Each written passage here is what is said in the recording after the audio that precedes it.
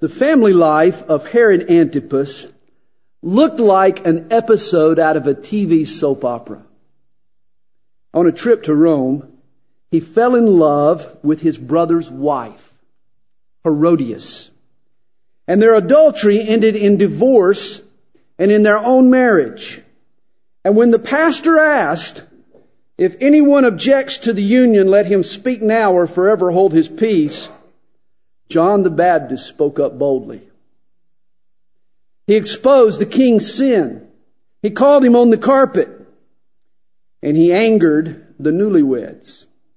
Herod wanted to kill John, but he didn't for fear of the multitudes. They considered John a prophet from God. As it turns out, his wife was not as politically sensitive. At Herod's birthday party, Herodias gave her husband a special present. She had her daughter dance. Now understand, this wasn't a foxtrot. This wasn't a square dance. This wasn't even a cheerleading routine. This was a lewd, seductive dance. This was a striptease. It seems the girl and her mom wanted to get ahead in life. John's head, that is. And when the dance was done, Herod offered her whatever she wanted. In fact, in the book of Mark adds the qualifier, up to half of my kingdom. And you know, if Herod had valued John more than half of his kingdom, he could have saved him. Evidently, that idea never crossed his mind. Herod ordered John's execution and served up his head on a platter. Jesus had retreated to an off-beaten location, or a place off the path there.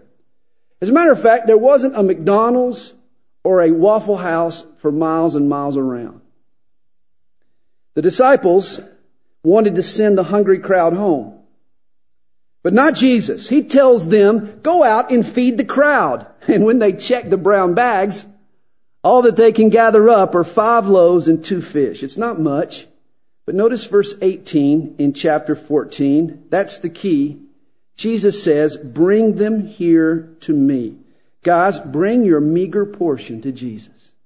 The little you are, the little you have, and Jesus will work a miracle of multiplication in your life just as he did that day in Galilee. Verse 19 tells us that Jesus did 4 things with the bread and fish. He took it, he blessed it, he broke it, and then he gave it to the multitude. And guess what? He does the same 4 things in our lives. He takes us out of this world and makes us his own. He blesses us with spiritual riches in Christ Jesus, and he wants to give us as a witness to this world. But guess what?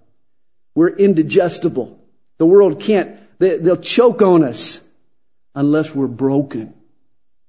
And so he has to break us of our pride, of our stubbornness, of our self-righteousness, of our self-sufficiency. He has to teach us how much we need him and how much we have to rely on the Holy Spirit. Then he can use us.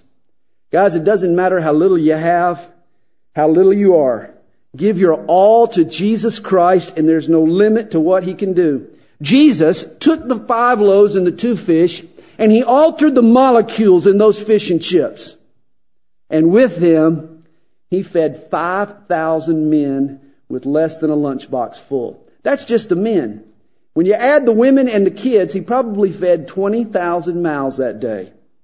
Notice too in the story, the 12 baskets of leftovers. Isn't that interesting that there were 12? I think there was 1 basket of leftovers for each of the disciples. Maybe a little lesson for them to take home with them. In verse 23, the disciples get in trouble. Notice this, because they obey Jesus. Because they obey Jesus, they get in trouble. They sail into a storm. Guys, rather than shelter us, sometimes obedience puts us in the center of the storm. 2 things happen suddenly in the story. There's a sudden storm and there is a supernatural surprise. The disciples think they're fighting the storm alone. It hits them all of a sudden. They assume Jesus is nowhere to be found, but then lo and behold, suddenly he's now here. And isn't that the truth in our lives? Sometimes we think he's nowhere, and then suddenly, now here. It was in the fourth watch of the night, around 3 o'clock in the morning. Jesus appeared to them walking on the water. When the disciples see Jesus, they freak. They think he's a ghost. But in verse 27, Jesus speaks to them, "Be of good cheer. It is I. Do not be afraid." Notice he calms the storm in the hearts of the disciples even before he calms the storm on the sea. In verse 28, Peter decides to do some supernatural surfing. He's staying above the water. He's doing quite well, walking on the water, until all of a sudden we're told he saw that the wind was boisterous and he was afraid and beginning to sink. Notice he did a fine job as long as his focus was on Jesus Christ. But when he got his eyes off the Savior, when he put his eyes on the circumstances, he began to sink like a brick. Guys, focus determines our flotation. If we want to live life above our difficulties, above our troubles, we need to keep our eyes on Jesus. Hey, get your eyes off of Jesus, onto your circumstances, and that's when you'll sink too. Often Peter takes a black eye for this episode. Oh, Peter's the one that sunk. He's the one that walked and took his eyes off Jesus and sunk in the water. But I admire Peter here. Notice he is the only disciple who gets out of the boat. You can't walk on the water if you stay in the boat. And when Peter sinks, notice he knows what to do. He cries to Jesus, and the Lord rescues him. Hey, I'd rather surf than sink than to play it safe and never leave the boat. Remember, the Lord who allowed the storm in the end put an end to the storm. He's faithful to calm the storms in our lives. The rabbis believed that along with the law, God also gave to Moses further instructions that he didn't write down, but that he passed on orally. These oral traditions weren't written down until the 2nd century AD in a book called the Mishnah. Some rabbis considered these traditions to be as important as the law itself.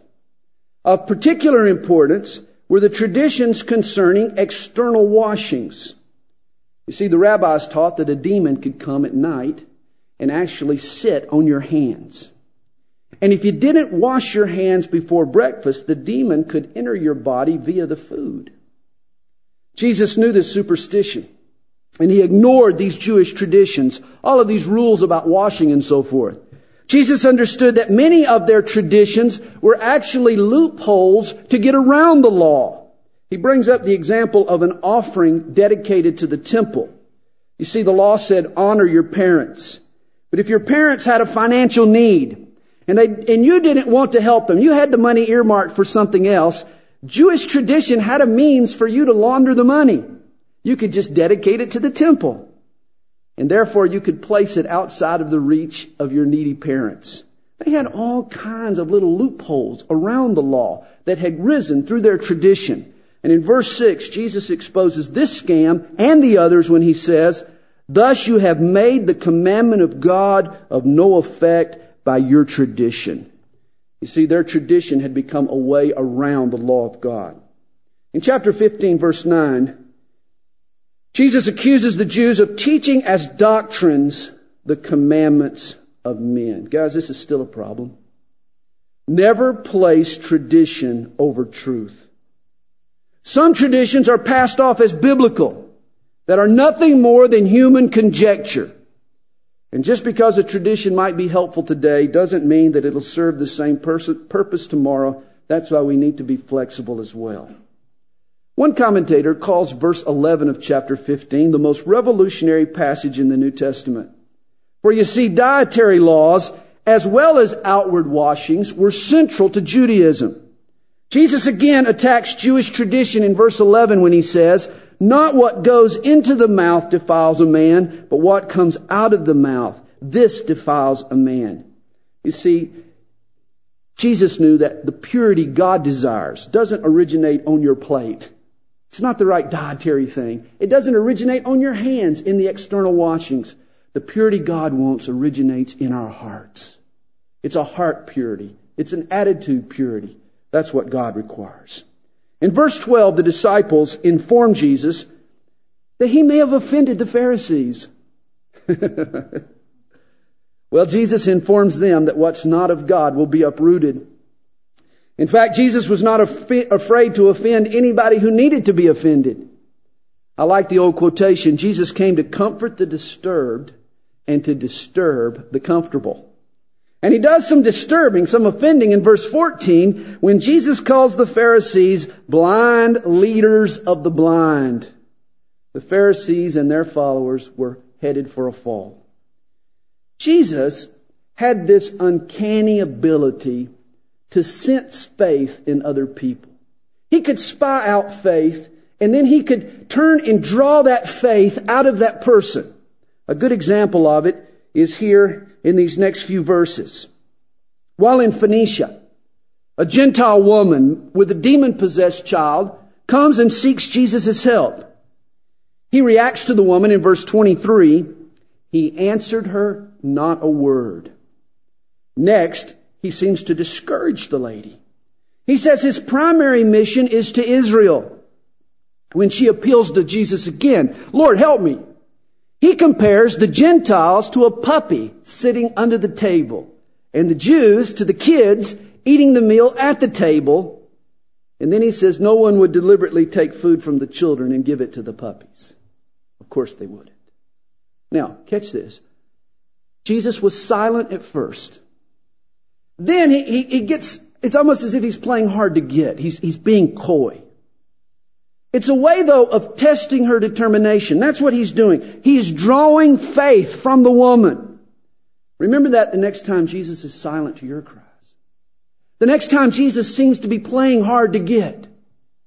When you pray and pray and pray and there's no answer. Remember what he's doing. He's growing your faith as well.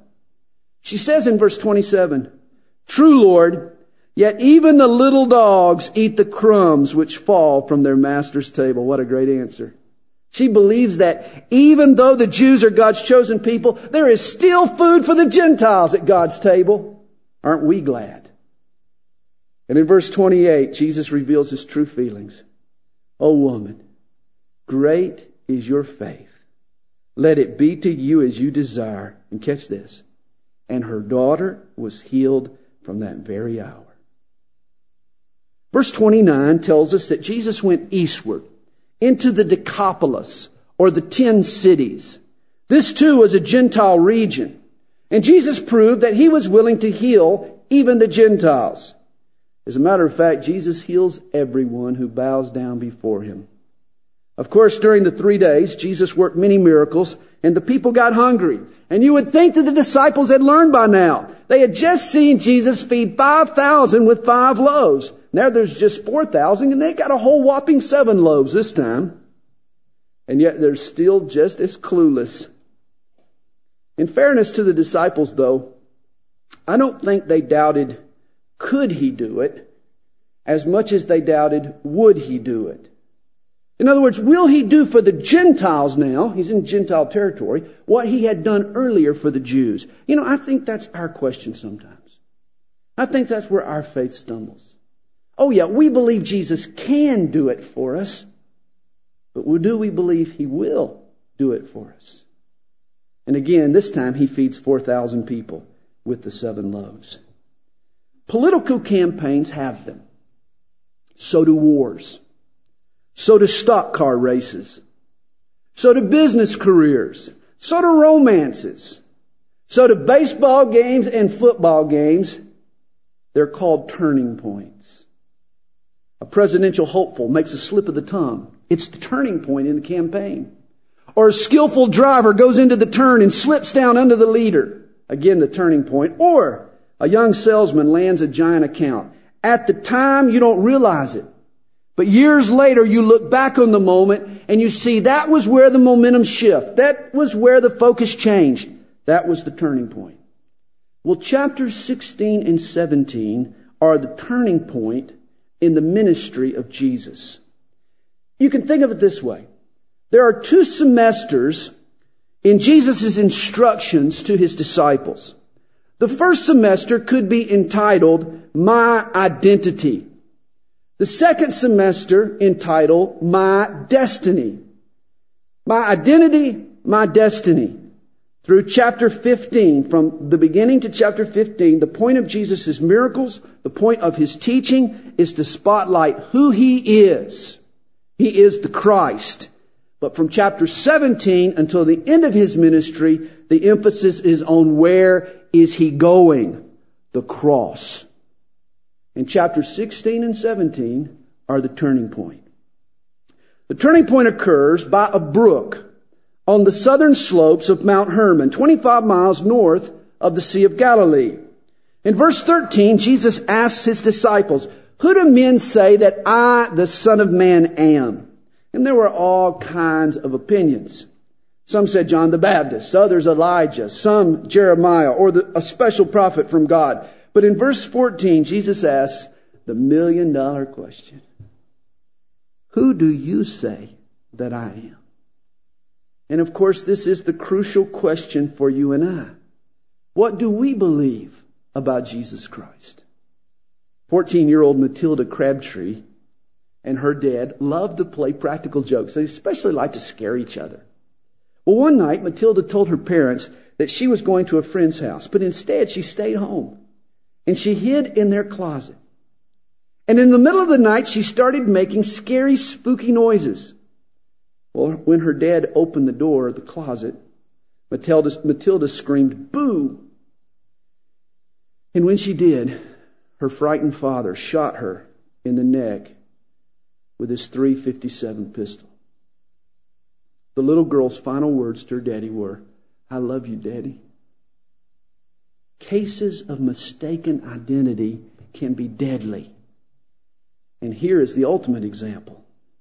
If you can't rightly identify Jesus, if you don't know him as Peter did, the Christ, the Son of the living God, it can cost you dearly.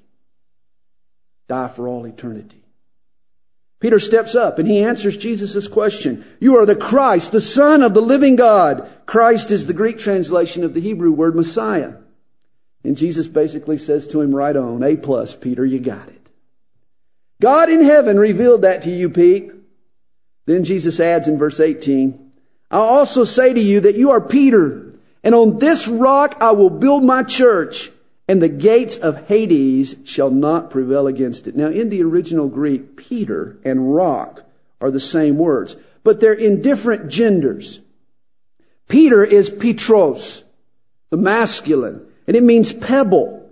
The word rock, or Petra, the feminine, speaks of a cliff or a sheer mountain face. Jesus, in essence, reaches down in that brook there at Caesarea Philippi, and he pulls out a couple of pebbles.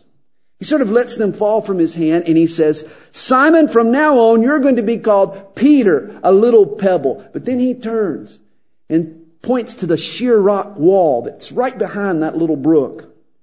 And he says, in contrast, the Christ of whom you have spoken is this huge mountain. And it's on your statement of faith that I will build my church. Notice in this passage 3 truths about the church. First, Jesus bought the church. He says, "It's my church. I will build my church." Second, Jesus builds the church. "I will build it," he says. Jesus never asks us, guys, to build the church. He only asks us to be the church. If we be it, he will build it. And then third, Jesus does battle through the church. Even the gates of hell shall not prevail against it. Gates are defensive. That means that the church should always be on the attack. Here's the turning point. Who is Jesus? He's the Messiah. But now, where is he going? And he tells them in verse 21. From that time, Jesus began to show to his disciples that he must go to Jerusalem and suffer many things from the elders and chief priests and scribes, and be killed and be raised the third day. Now the disciples know Jesus is the Christ. Now they learn he is headed to the cross. And perhaps this was the harder lesson for them to learn. It certainly was for Peter. He had trouble digesting it. Verse 22 tells us that Peter goes on and he rebukes Jesus. "Far be it from you, Lord. This shall not happen to you." And Jesus replied, "Get behind me, Satan." Isn't it odd, but can't we relate? One moment Peter receives a revelation from God. The next moment, He's Satan's pawn. Jesus is headed for the cross. And he says in verse 24, if anyone desires to come after me, let him deny himself and take up his cross and follow me. Hear what Jesus is saying to his disciples? You wanted to follow me when you knew who I was. But what about now? Now that you know where I'm going, what about you? You know, if you follow Jesus, there's a cross in your future. Will you lay aside your selfish ambitions? Will you deny yourself? Will you lose your life for Jesus' sake? Are you willing to follow Jesus even to the cross? In the last verse of chapter 16, Jesus says, there are some standing here who shall not taste death till they see the Son of Man coming in his kingdom. And Jesus is speaking of what happens 6 days later in chapter 17. He, Peter, James, and John climbed the 9,000-foot slopes of Mount Hermon. But in a sense, guys, they hike all the way to heaven. For this mountain is about to behold a miracle. Jesus was transfigured. We're told his face began to beam. His clothes became as white as light. Moses and Elijah, representing the law and the prophets, stood by his side. And his Father spoke from heaven, this is my beloved Son, in whom I am well pleased. Hear him. Now the Greek word translated transfigured is the word from which we get our word metamorphosis. It means to change from the inside out. For a moment, what happens is the humanity of Jesus is peeled back. And Jesus can be seen in all his heavenly glory. What a sight to behold. Understand, this was the climax of the first semester of the disciples' training. Jesus teaches them who he is, and then in essence, he takes his prize pupils on a special field trip for them to see for themselves. Peter, though, he wants to stay on the field trip. He wants to stay there on the mountain. It's fun to bask in God's glory. Hey, he says in verse 4, let's pitch tents. But that's not the point. Oh, the glory will come, but the cross comes first. The Jews killed John. Jesus will suffer also. God lets them see Jesus transfigured so they won't lose heart when they see him disfigured on the cross. When they descend from Mount Hermon, the disciples are reminded why God gives us mountaintop experiences from time to time. Those mountaintop experiences prepare us for the battle below. For immediately they are confronted with a boy possessed by a demon. See, at times this kid, he is overwhelmed by these epileptic-like fits. He even throws himself into the fire uncontrollably. And the disciples are impotent to help this boy. It takes Jesus to come to the rescue and cast out the demon. Later to the disciples, they wonder why they are so powerless over the demon. And Jesus tells them the problem is twofold: faithlessness and prayerlessness. How we need to bulk up on both faith and prayer if we want to gain some spiritual muscle. It was the fall of the year, and the temple tax was paid during the springtime. That meant that the temple tax agents had tracked Jesus down. They had pointed out that his payment was 6 months overdue. Leave it to the tax agents to try to spoil the party. Well, first, Jesus tells them that he really doesn't owe any tax.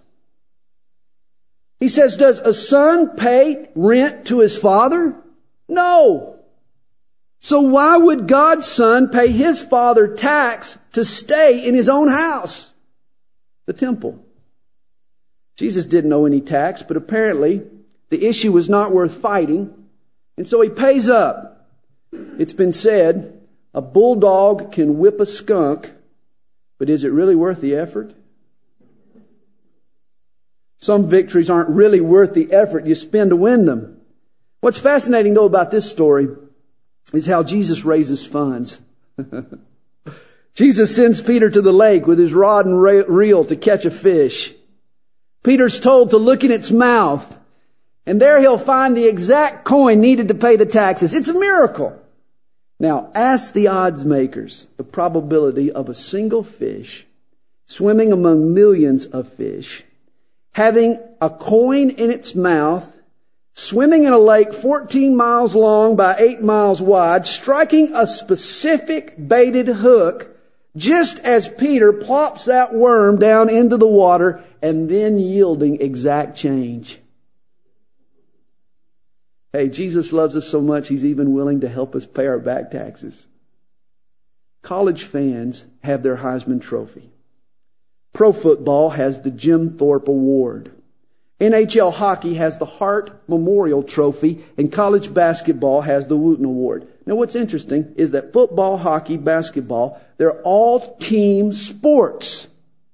The focus is on the success of the team, but there is still a desire to pick out the best and most successful player, individual player. That's why there's employees of the month. That's why there's deacons of the week. Why a kid can't even play Little League Baseball without some parent wanting to select all-stars. In fact, Jesus' own disciples come to Him and ask Him to name the MVP. Matthew chapter 18, verse 1. Who then is greatest in the kingdom of heaven? It must have blown them away when Jesus reaches over and He picks up this little child out of the crowd, holds him up for everyone to see, and then answers their question in verse 4. Therefore, whoever humbles himself as this little child is the greatest in the kingdom of heaven. Once an elderly man walked into a toy store, and he stood there just gazing at the electric trains as they rumbled around the tracks. With a gleam in his eye, he told the clerk, he said, "Hey, I'll take one of those." Well, the clerk said, "That's nice. I bet your grandson will really love a new train set." That's when the man thought for a minute, sort of scratched his head, and then he responded, "You know, you're right. You better get him one too." In certain ways, Jesus wants all of us to be like little children. A little child is sincere. Child is sensitive, simple, submissive. That's how we need to be. An adult is two-faced, too calloused, too complicated, too conceited. And that's how we shouldn't be. Hey, when it comes to faith, we need to turn back the clock and return to a childlike faith. A child is Jesus' MVP. In the next few verses, Jesus warns this evil world of hurting believers who have this childlike faith. Persecution will come, but woe to him who initiates the harm. Harm a follower of Jesus, and God will avenge. You'll wish the Jewish mafia had fashioned a millstone for a necklace and dropped you in the ocean by the time He gets through with you. In verses 10 through 14, Jesus tells the story of the lost sheep. The shepherd leaves the 99 to seek out the one. And this is God's attitude toward you and me. He loves each one of us individually and personally. It's been said God loves each one of us as if there were only one of us to love. And speaking of that one lost sheep, Jesus tells us how we should restore him to the church after he's been found. Reconciliation is a threefold process. First, if a brother or sister sins against you, then you should go to that person and work it out. Second, if they won't listen, then you should go back to them with one or two witnesses. And still, third, if they're unrepentant in an appropriate manner, you should bring them up before the church. And if all else fails, then you should remove them from the membership of the church and consider them an unbeliever. And we've had to do that unpleasant task on several occasions here at Calvary Chapel, and it is always hard. Trust me. But more times than not, the person that was excommunicated has repented and returned. It's hard, but if you follow Jesus' pattern, it works. In verses 18 and 19, Jesus gave the 12 apostles authority to bind and to loose. Binding and loosing are rabbinical terms that mean to prohibit or to approve. You see, the apostles used this authority to establish the faith and practice of the early church. Acts chapter 15 is a great example of binding and loosing in action. This is what gave the 12 apostles their authority to oversee the writing of the New Testament. In Matthew chapter 18, verse 19, Jesus encourages his followers to pray as a team. He says, if you agree on earth concerning anything that they ask, it will be done for them by my Father in heaven. Now, I have 4 kids. And seldom do they agree on anything. At times, I just tell them, guys, if you can just agree, we'll do it. Just agree on something. I don't care what it is, and we'll do it. I just would love to see some unity. I'll reward some unity. I believe this is Jesus' point here. He says, guys, agree together. Find some common ground. Unite in prayer. And your prayer will carry some extra punch. I'll answer that prayer. He tells us when just 2 or 3 gather together in Jesus' name, He promises to be right there with us. In Matthew chapter 18, verse 21, Peter asks if it's enough to forgive your brother 7 times. Now, the Jewish rabbis taught that you should forgive a person 2 or 3 times, that was enough. Peter thinks it's 7 times. Oh, man. Look how far I'm willing to go. 7 times. That's extremely generous. But in verse 22, Jesus tells him, I do not say to you up to 7 times, but up to 70 times 7. Now that doesn't mean you count 490 times and then you punch the guy. If you're keeping count, you're missing the point.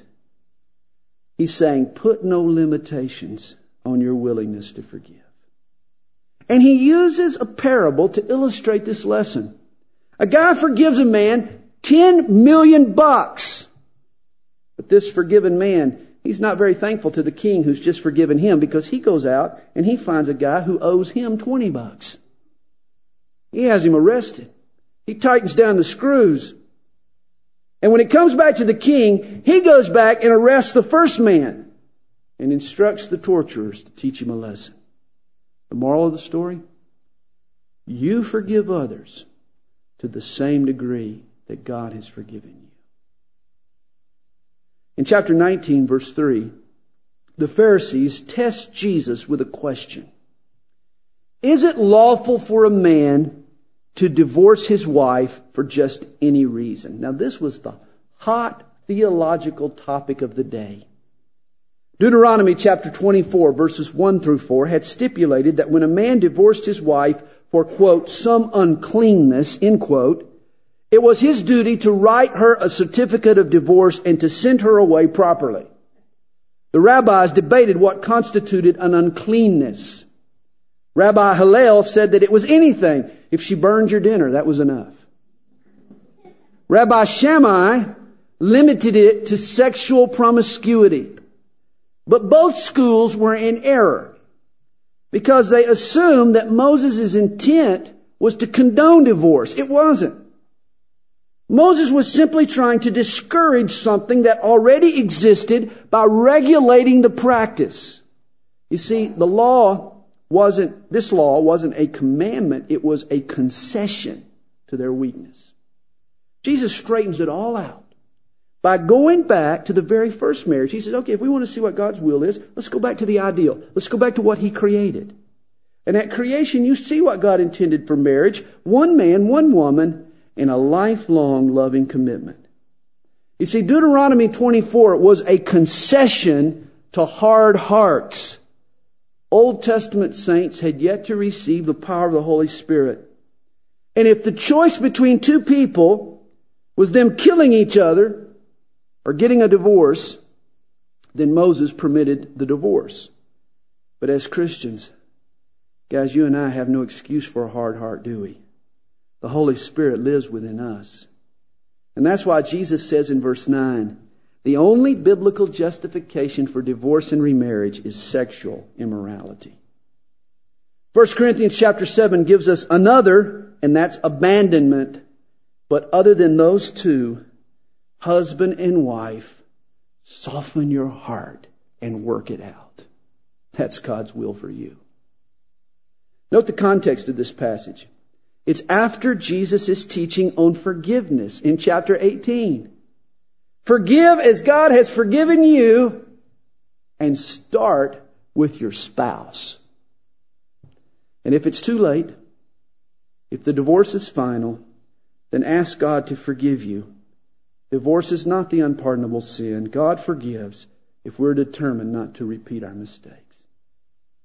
Verse 16 introduces to us a rich and a young ruler. Man, this guy, he's got money, he's got power, youth, enthusiasm, a lifetime of moral living.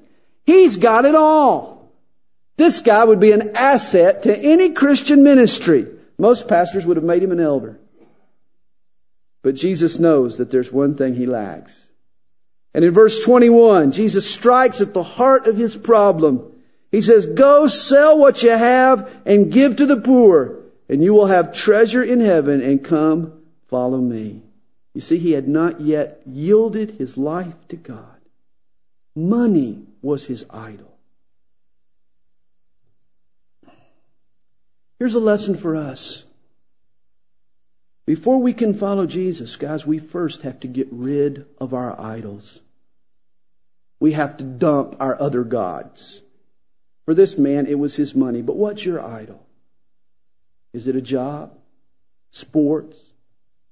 A car? Alcohol? Drugs? Sex?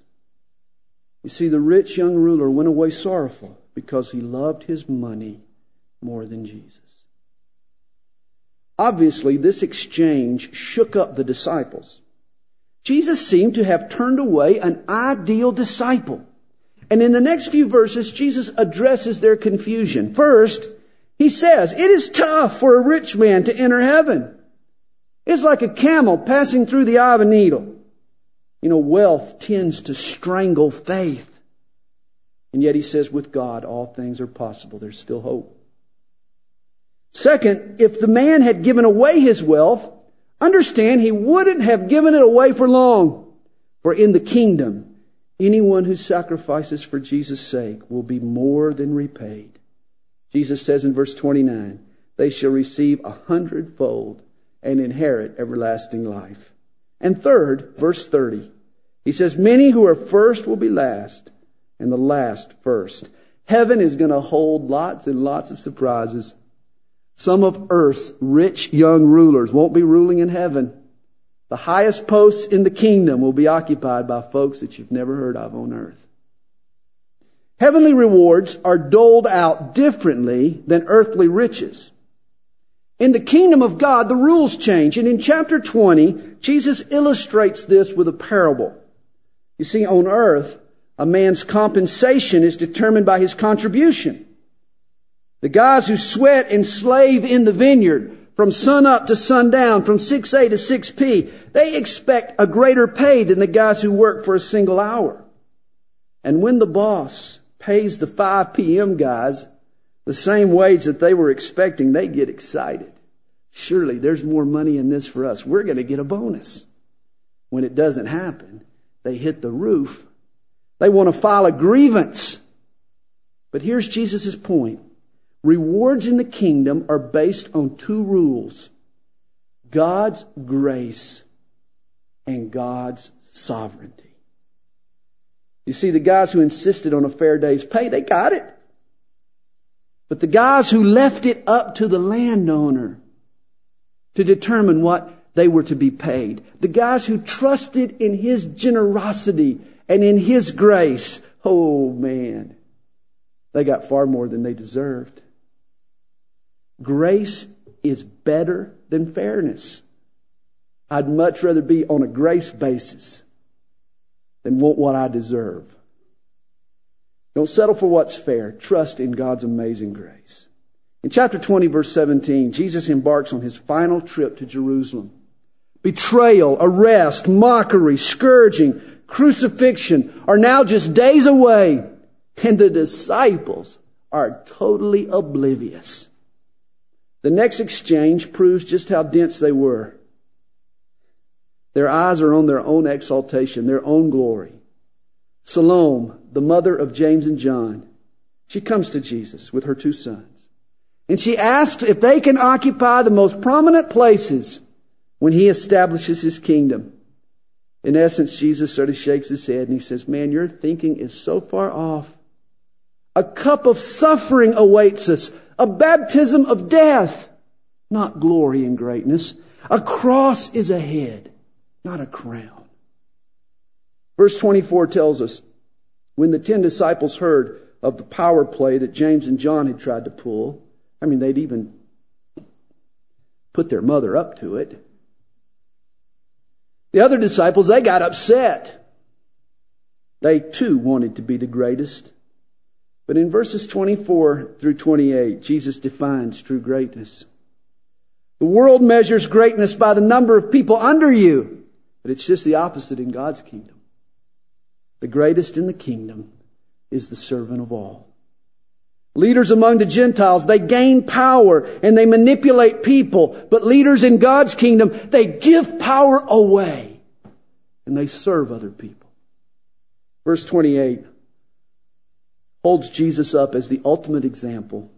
Just as the Son of Man did not come to be served, but to serve and to give his life a ransom for many. If Jesus came to earth to serve, well, then who are we not to do likewise?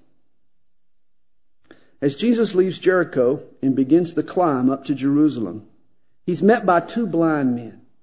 They're calling for Jesus. In fact, they're screaming loudly. The crowd is telling them to shut up. But I like this. They won't be deterred. They won't be intimidated. Hey, they won't be discouraged from seeking Jesus Christ. And I hope you have that same attitude. Don't let anyone scare you off or shut you up. These blind men kept calling until Jesus called back and opened their eyes. And if you'll keep calling, Jesus will come and He'll open your eyes. He'll do great things in your life. He wants to work miracles in you. Father, we thank you for your word tonight. We thank you for our survey through these chapters. Lord, we pray that we can hide those things in our hearts that you've spoken to us about, little nuggets here and there, things that hit us. And now we can go back and we can ponder these things and we can look at them more thoroughly and apply them to our lives. Father, continue to bless us as we move chapter by chapter through your word. We pray these things in Jesus' name. Amen.